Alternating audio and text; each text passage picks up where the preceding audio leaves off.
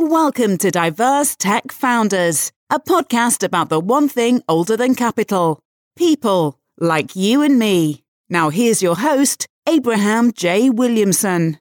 So welcome back to the Diverse Tech Founders podcast. We are still in New York, our New York studio. We're sitting down with sort of a yin to yang is how I would sort of describe our relationship with Chase Ross Emanuel, who's going to talk to us about a lot from the investment side with sort of an operator lens in a lot of ways because he's just spoken with that many people. So we're looking forward to today's conversation. But Chase, why don't we rewind the clock back? Because I don't know if we've ever actually talked about this, which is kind of how you grew up a little bit more, the earliest, younger version of Chase. And why don't you just also talk about whether or not that younger version of you would be friends with the Chase sitting in front of us today? Yeah, right on. Thanks so much for having me, man. It's always been a pleasure chopping up with you. I'd say that I was born in New York City, raised in Mount Vernon, New York, in Westchester, for those who know the area. I went to good schools growing up, Horace Mann in Bronxville, and I was recruited actually to be a swimmer in college. So I had a choice of going to Columbia, Johns Hopkins, or University of Virginia. Wound up at University of Virginia. And I tended to be a popular kid growing up. I was athletic, I was a decent student, and tend to get along with just about anyone. And as far as like the younger me versions would be concerned, I think the 12-year-old me who wanted to be an Olympic swimmer would look at me like I was weird. 22-year-old me who was wanted to be like Obama would be kind of surprised, pleasantly surprised where things ended up. The 32-year-old me who wanted to be the next Brian Chesky would have said like, oh, this makes sense. So I think the 42-year-old me who wants to be, I'm not 42 yet, but that's the next leap. Who wants to probably be the next Low Tony is just like, all right, stay focused. You can make it. That's excellent to hear. So we're talking to one of the cool kids from back in the day, one of the jocks with a great perspective. And you told us about sort of your athletic background, swimming, your collegiate choices, but where along the way did you first start to scratch that itch of technology? So talk to us about your earliest moments touching technology, investing in innovation. Where did that come from? What's the source? Yeah, that's a great question. The first experience I can remember was getting connected online for the first time, right? Like I'm 37 now. So the first interaction I really remember was connecting to AOL at home, trying to get like a DSL connection or whatever it was back then. That was the first time I was just like, this is really cool. This is how I can stay connected to all my friends. It seemed like there was a party happening online and I was missing out for a while.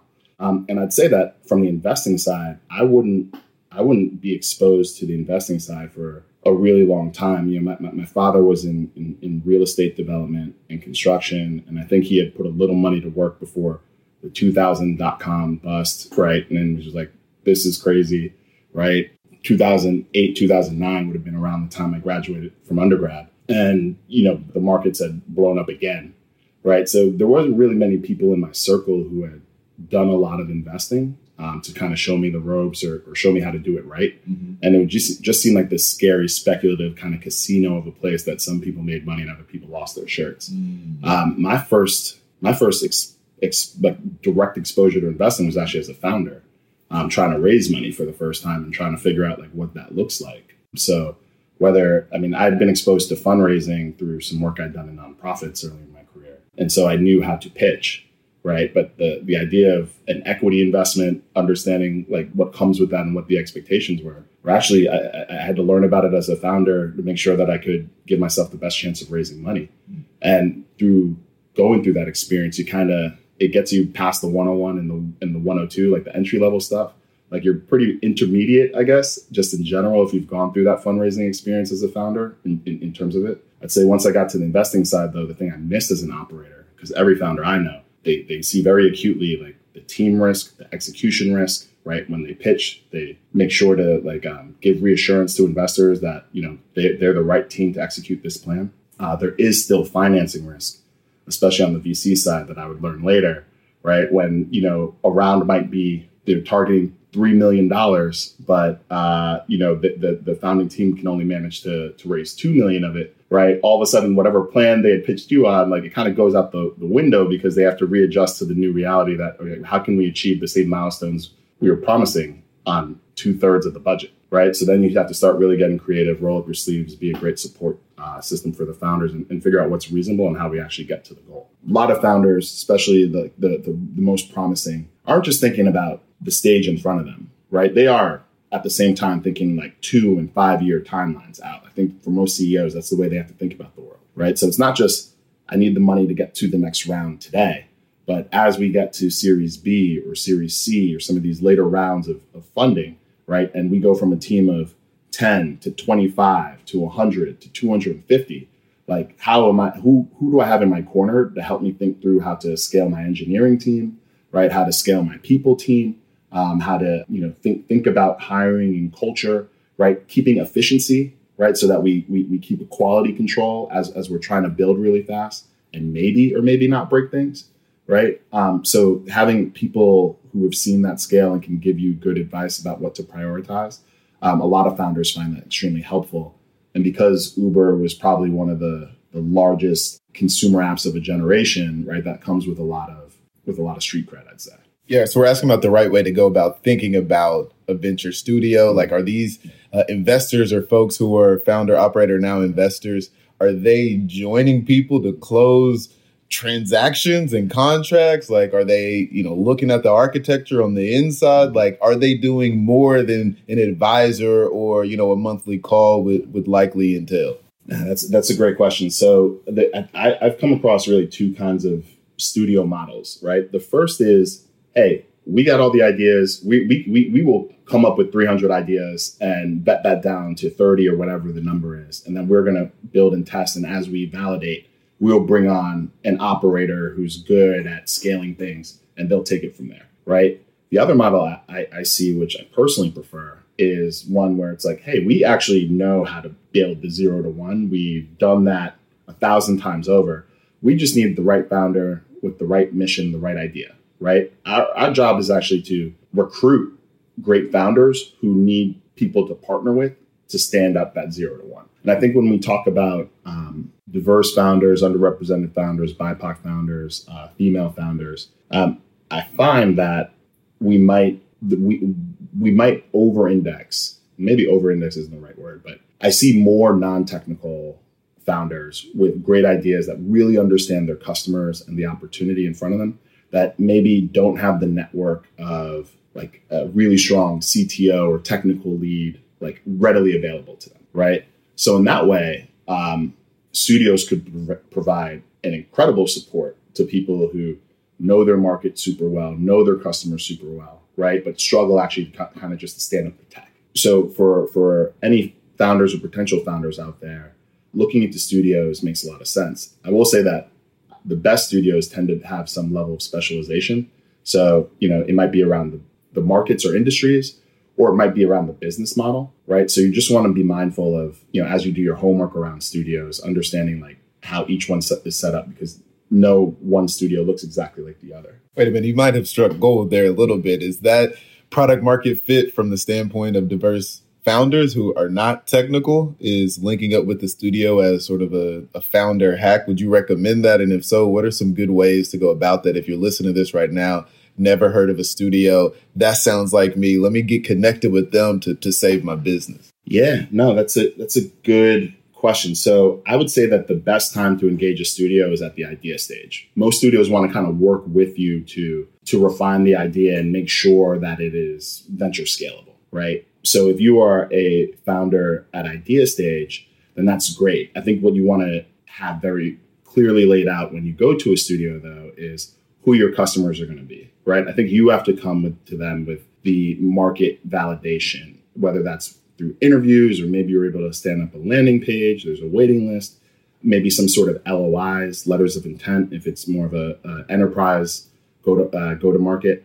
You definitely need to do your homework before you present, because by the time the studio gets involved, they don't want to have to think about whether or not it's going to work, right? So they're happy to help like support you and stand up the business, but you really have to have done the homework first, prove that the business case is viable. I would say if you're in a position where you've already stood up things and they're a little bit broken and it's just you kind of need to start over, you need somebody to come in and save, it might be more economical to just start over, because likely wind up happening is if you kind of built something that's broken, you will have to pay people to unbreak it, to fix it. And then you basically have to go backwards before you can get back to zero, right? So the amount of time that they're going to spend trying to figure out what somebody else did wrong and try and fix that, it might be faster and more efficient for them to just start from zero and spin up the idea again, right? So that's kind of my perspective there.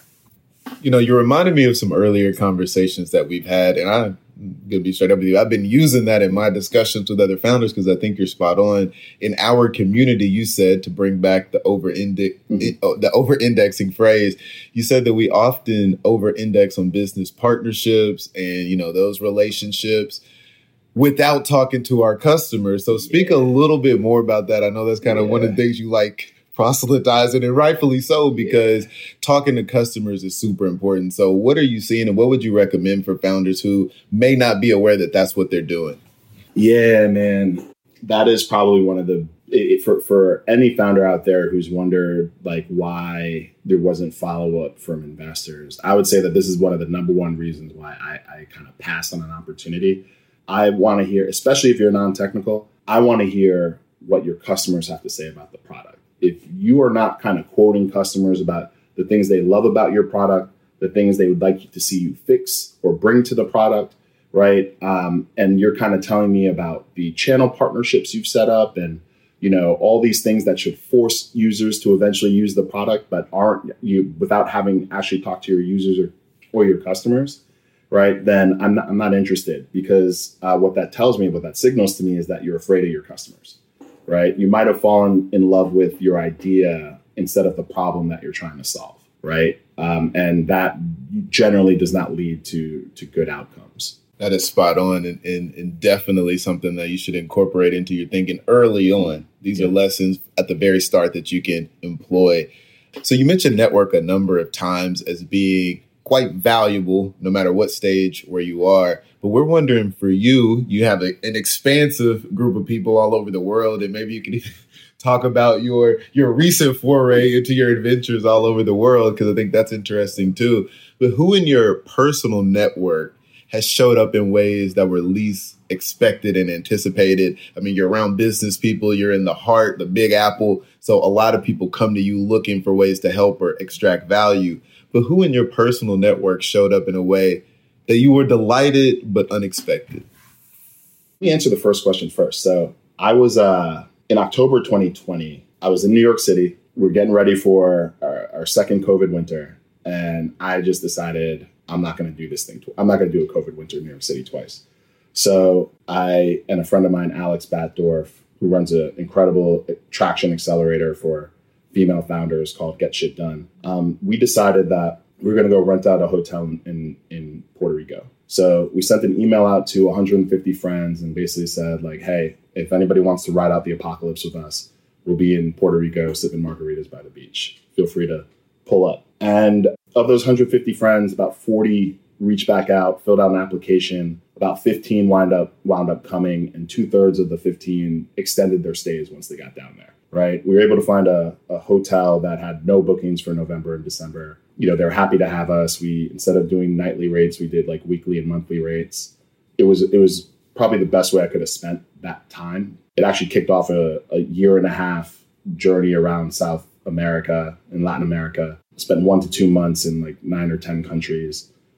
Got to see Mexico and Costa Rica and Panama and Colombia and Ecuador and Peru and Chile and Argentina and Uruguay before coming back to New York to start at Expa, right? And, I think part of bringing those folks together, even in the midst of a crisis, right, outside of our homes, right, it just speaks to me to the power of community, right, and building a network that you can stand on. So I've always been, I quickly realized entering this industry that it's one of the most relationship-driven industries on the planet, right? So it makes sense to lead with a human connection, right? We will get the business stuff done, but it's really helpful if we kind of like the people we're around, right? And doing normal things is a great way to get to know people in a personal way that leads into better business relationships as well. So I found that relation, those kind of relationships, creating that kind of space for folks,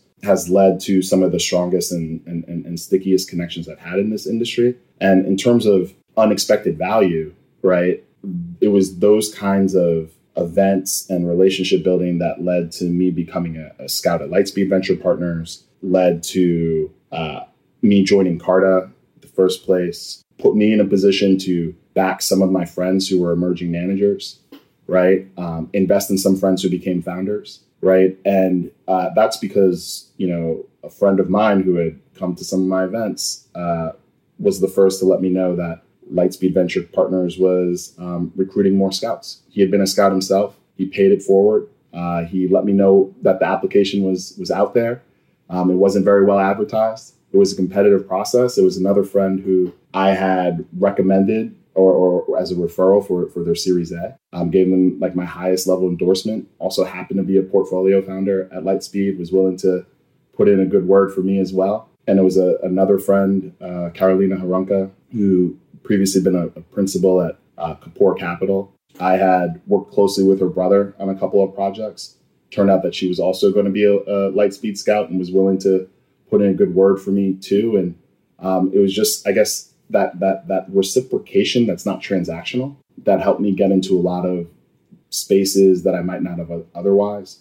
It was a realization for me that this game is not actually a meritocracy. It's a networkocracy, right? So you got to connect those nodes in your network, right? and make it strong enough that you can stand on it, right? Like when I think about how much value creation my friends make with one another now, it's a flywheel at this point, right? For me to think about, you lose count of the number of times people help you. You lose count of the number of times you've helped other people.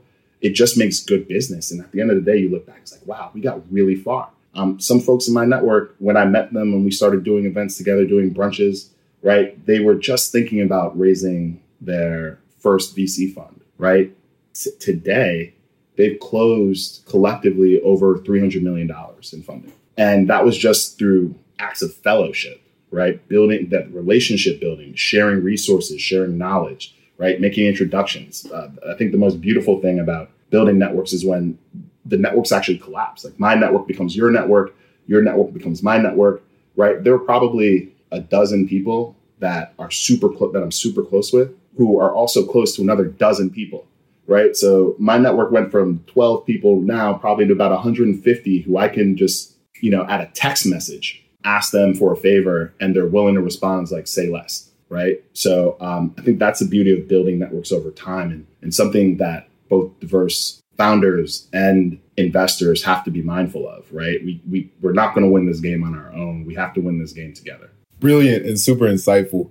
And I love the way that you describe networks really as nodes where your old friends become new friends with your old friends and vice versa as you continually expand outside of your home. Now let's turn it inside the home and talk about how this investment life, this VC, this founder, project that you've been working on for the last decade or so, how that has positively impacted your personal life, because you work a lot. I can tell that since we first met, you were grinding, always thinking about it. And you can tell by the clarity in what you say and the intentionality around that. How has that positively impacted the way you see family or your family life or what your family goals are? So for me, the biggest value add I've been able to give to my family is really thinking about investing as a pathway to generational wealth. You can't, in this environment, if you're a millennial or younger, you can't save your way to retirement, right? You have to really think about investing. I have two younger brothers. We've begun pooling money together so that we can buy multifamily unit homes in upstate New York. Right. We're looking at this as a monopoly board. We're trying to figure out what our entry price is, right? What's the ROI? Where can we actually build houses and hotels, that kind of thing, and kind of start building our empire together incrementally, but intentionally, right? Because the money just can't sit on the sidelines. So I'll pause there. Well, I'll restart it there because I want to talk about generational wealth, because I was attending a panel in Nashville where the moderator was a former Y Combinator founder. Mm-hmm. And they exited, but mostly a break even. Mm-hmm.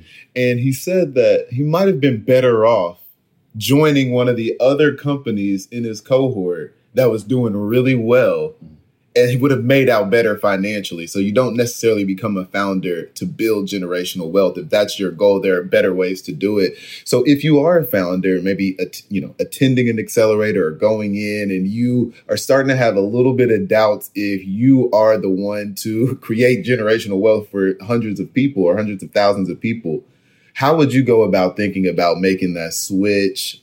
Because a lot of people are all into entrepreneurship, but you can have 100% of nothing. So talk about, like, if you have that opportunity, what are some things you should consider to optimize that? Yeah, I think there's a common saying, venture, or it's really a question, right? It's like, do you want to be rich or do you want to be king, right? Because oftentimes the people who are rich have to give up a certain amount of power. They have to maybe be a little bit more humble, right? And work with other folks in order to build that kind of wealth, right? If you want to be king and like no one can have full autonomy, right? No one can tell you nothing, right? You get to make every decision and you get to kind of live and die on your own sword.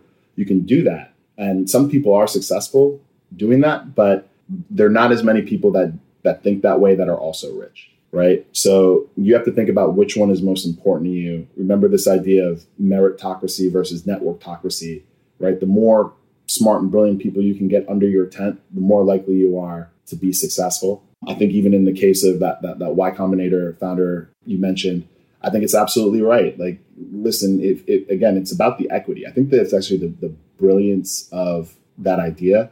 You don't have to be a founder to get equity. You don't have to be an investor to get equity.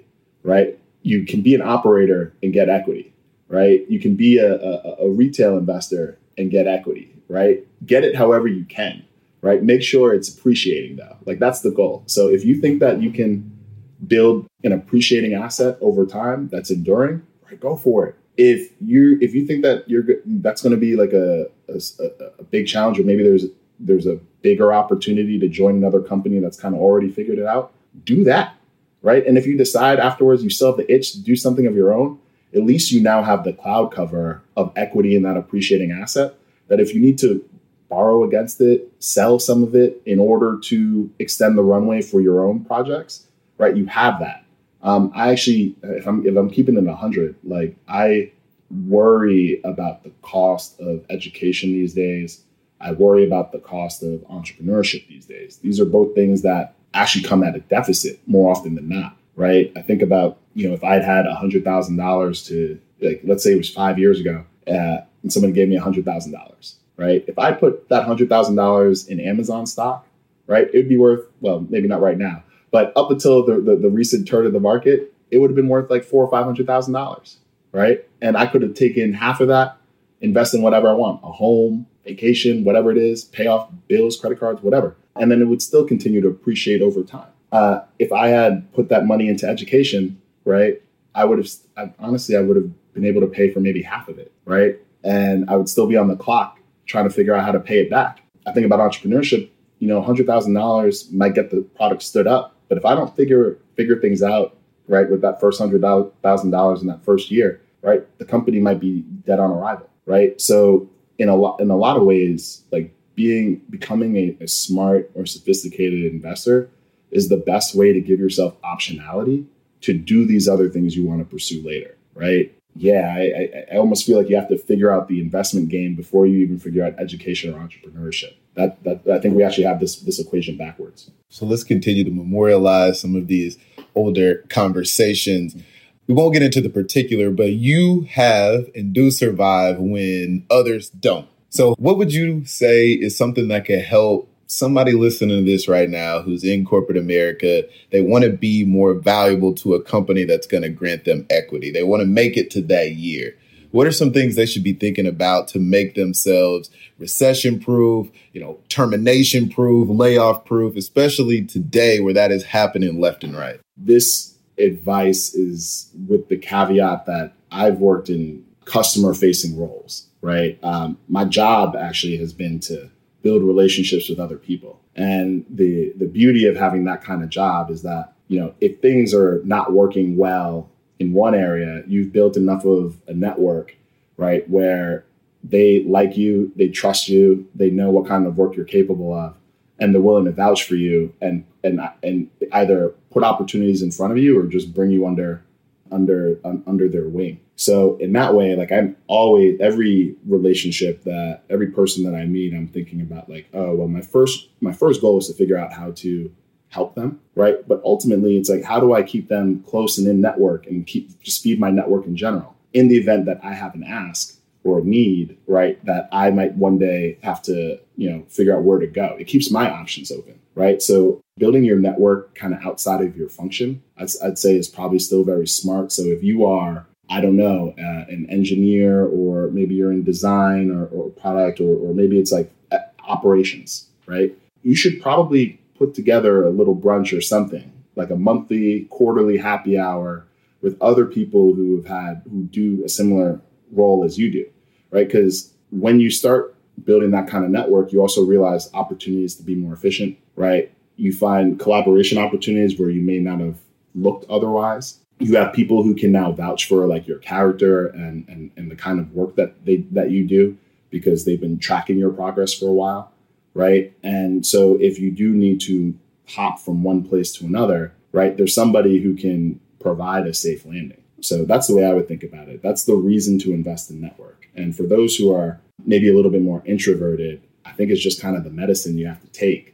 I hate to say it that way, but keep a small circle. It doesn't have to be a lot of people. It could be 5 or 6, right, that aren't going to drain all of your energy or your oxygen, right? But you gotta invest in network. That's solid. And let's stick back to the numbers, because it seems like you were really comfortable with the numbers now, and maybe weren't always so, but now definitely see the value in that. So when you write $1 million check, what are the right ways to think about spending that money, and what are the wrong ways to think about spending that money? And I'll give a brief preface, but I don't know if this came from you or our conversations or what, but it seems like people typically are tempted to hire fewer engineers than they need. But I'm wondering if that's just my own biases. That's just an example. When you write $1 million check, what are some of the right ways to spend it? What are some of the ways that would give you pause? Yeah, that's a good question. So I think another way to look at it as well is to say, like, who gets $1 million checks,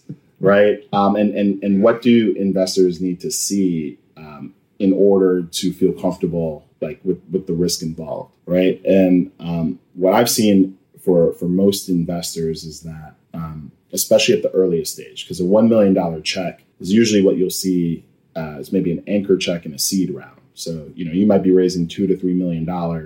Your lead investor is probably going to write a $1 to $1.5 million check, right? And this is the investor that's going to work most closely with you, that has probably the most skin in the game, should be able to provide the most strategic guidance as well. Like the one as a founder you'll probably be most willing to lean on, right? And what I typically see kind of from a heuristic level is that investors, especially in this kind of market where, it is, we are in the middle of hopefully the bottom of the market right now. Like a lot of company valuations have been slashed by 50 to 60%, right, in the last couple of months. Lots of layoffs going on right now. There's a lot of money sitting on the sideline, kind of waiting for the markets to correct themselves. They're going to look for founders who are builders, period, full stop, right? So if you are non-technical, you got to figure out a way to get somebody technical on the team, right? And I'll talk, I guess, a little bit about how I bootstrap my startup idea, because maybe this will be helpful and we can continue to talk about like what it takes to get a $1 million check. But a couple of years ago, I tried to start a company called Travelly. It was a group travel planning app that used savings automation to calculate what friends could take trips together, right? Because I actually wanted to go on some of these damn Instagram trips with my friends, and I was still a public servant and not making that much money, and was tired of basically every trip plan going to pieces, right? 12 people will be in. The time first payment's due, like that number's down to 2. And so for me, like I spent a lot of time doing customer research. Right. I spent like months doing surveys, doing interviews, trying to figure out what other solutions were on the market. Right. I did surveys with, I think it was over 200 people. Right. It was 25 questions. I think I still have it somewhere. Very detailed about, from the planning experience, how much people were making, how much they spent, how much time they spent planning a trip. Right. What was whether they were group trips or solo trips. Right. How many trips they plan to take in a year. I got very detailed information to understand like where our entry point might be. On top of that, I went and talked to 40 people individually. I went into Facebook groups, Reddit channels, all this kind of stuff, talking to millennials and/or travelers, right? And a lot of them were generous enough to give me their time.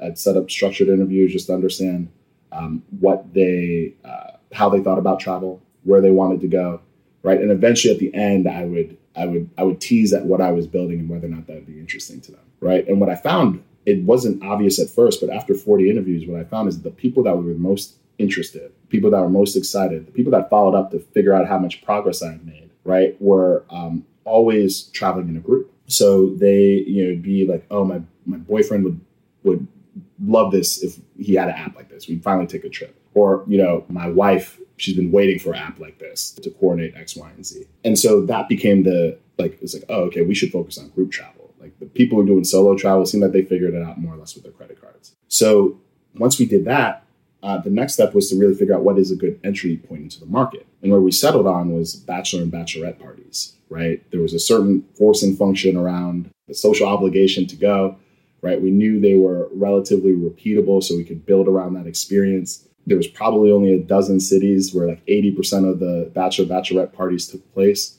right? So we could kind of manage that experience reasonably well. And on top of that, like we also tracked bachelor and bachelorette parties. So we were tracking like 4 or 5 bachelorette parties, three bachelorette parties, 2 bachelor parties.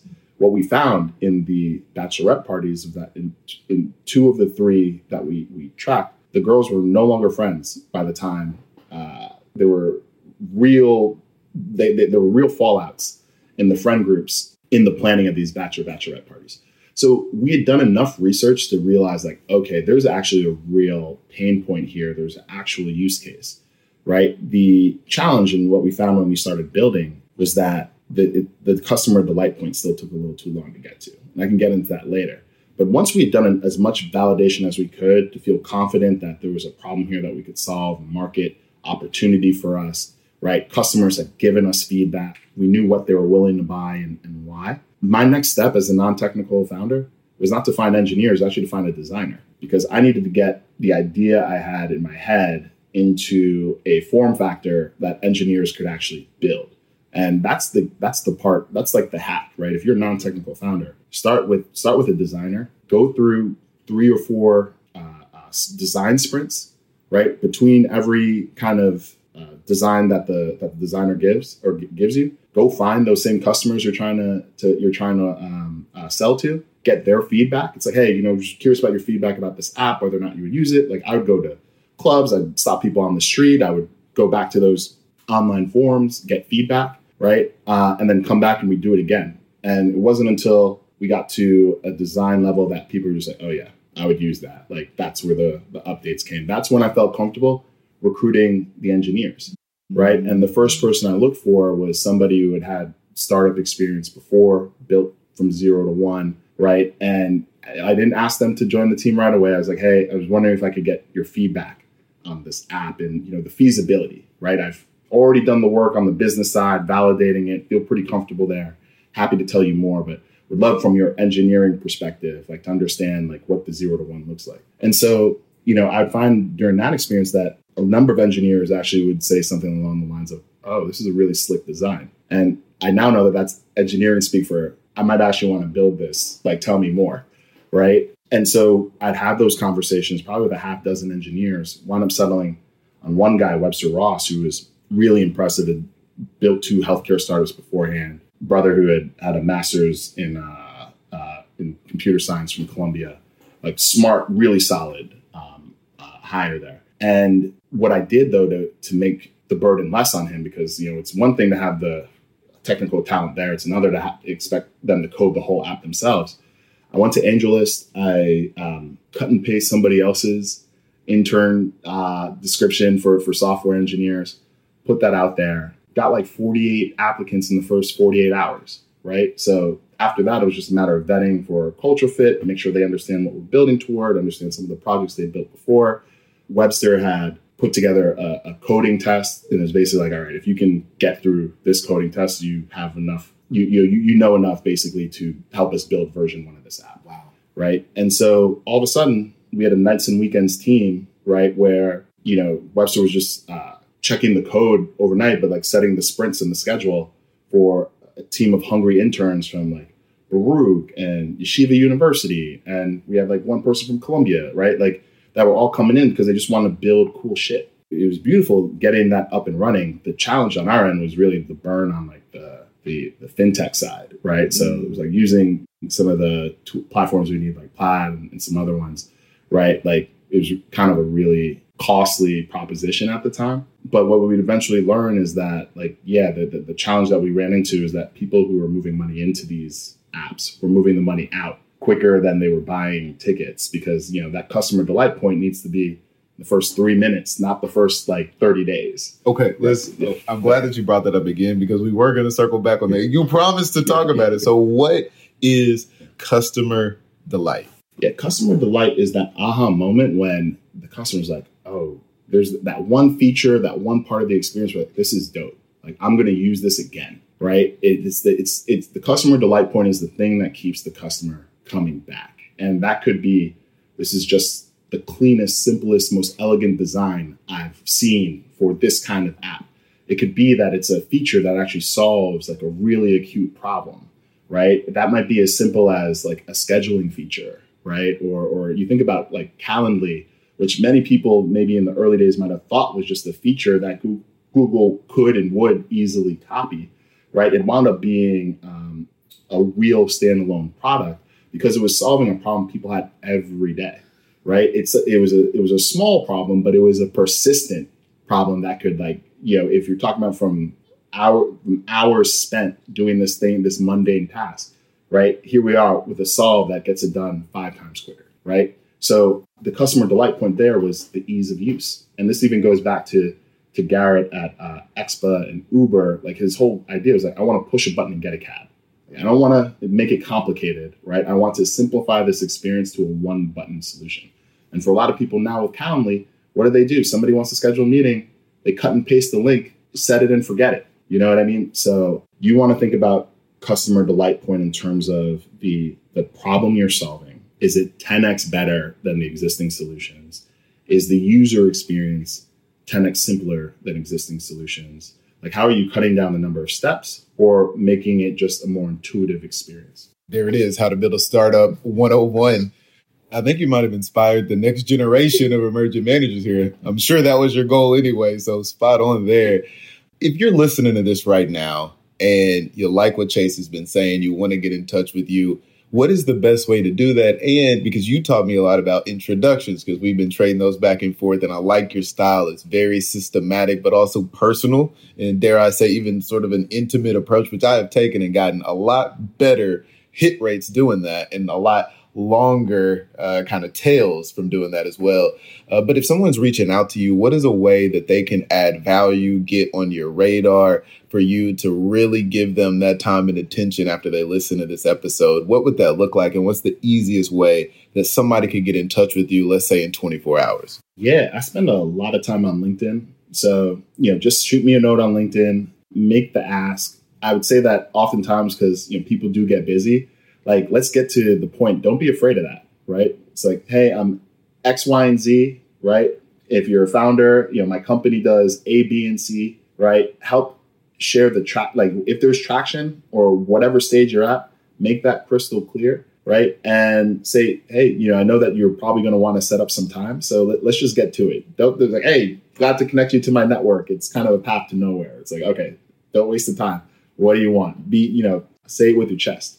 Right. And I'm usually pretty responsive. So feel free to reach out.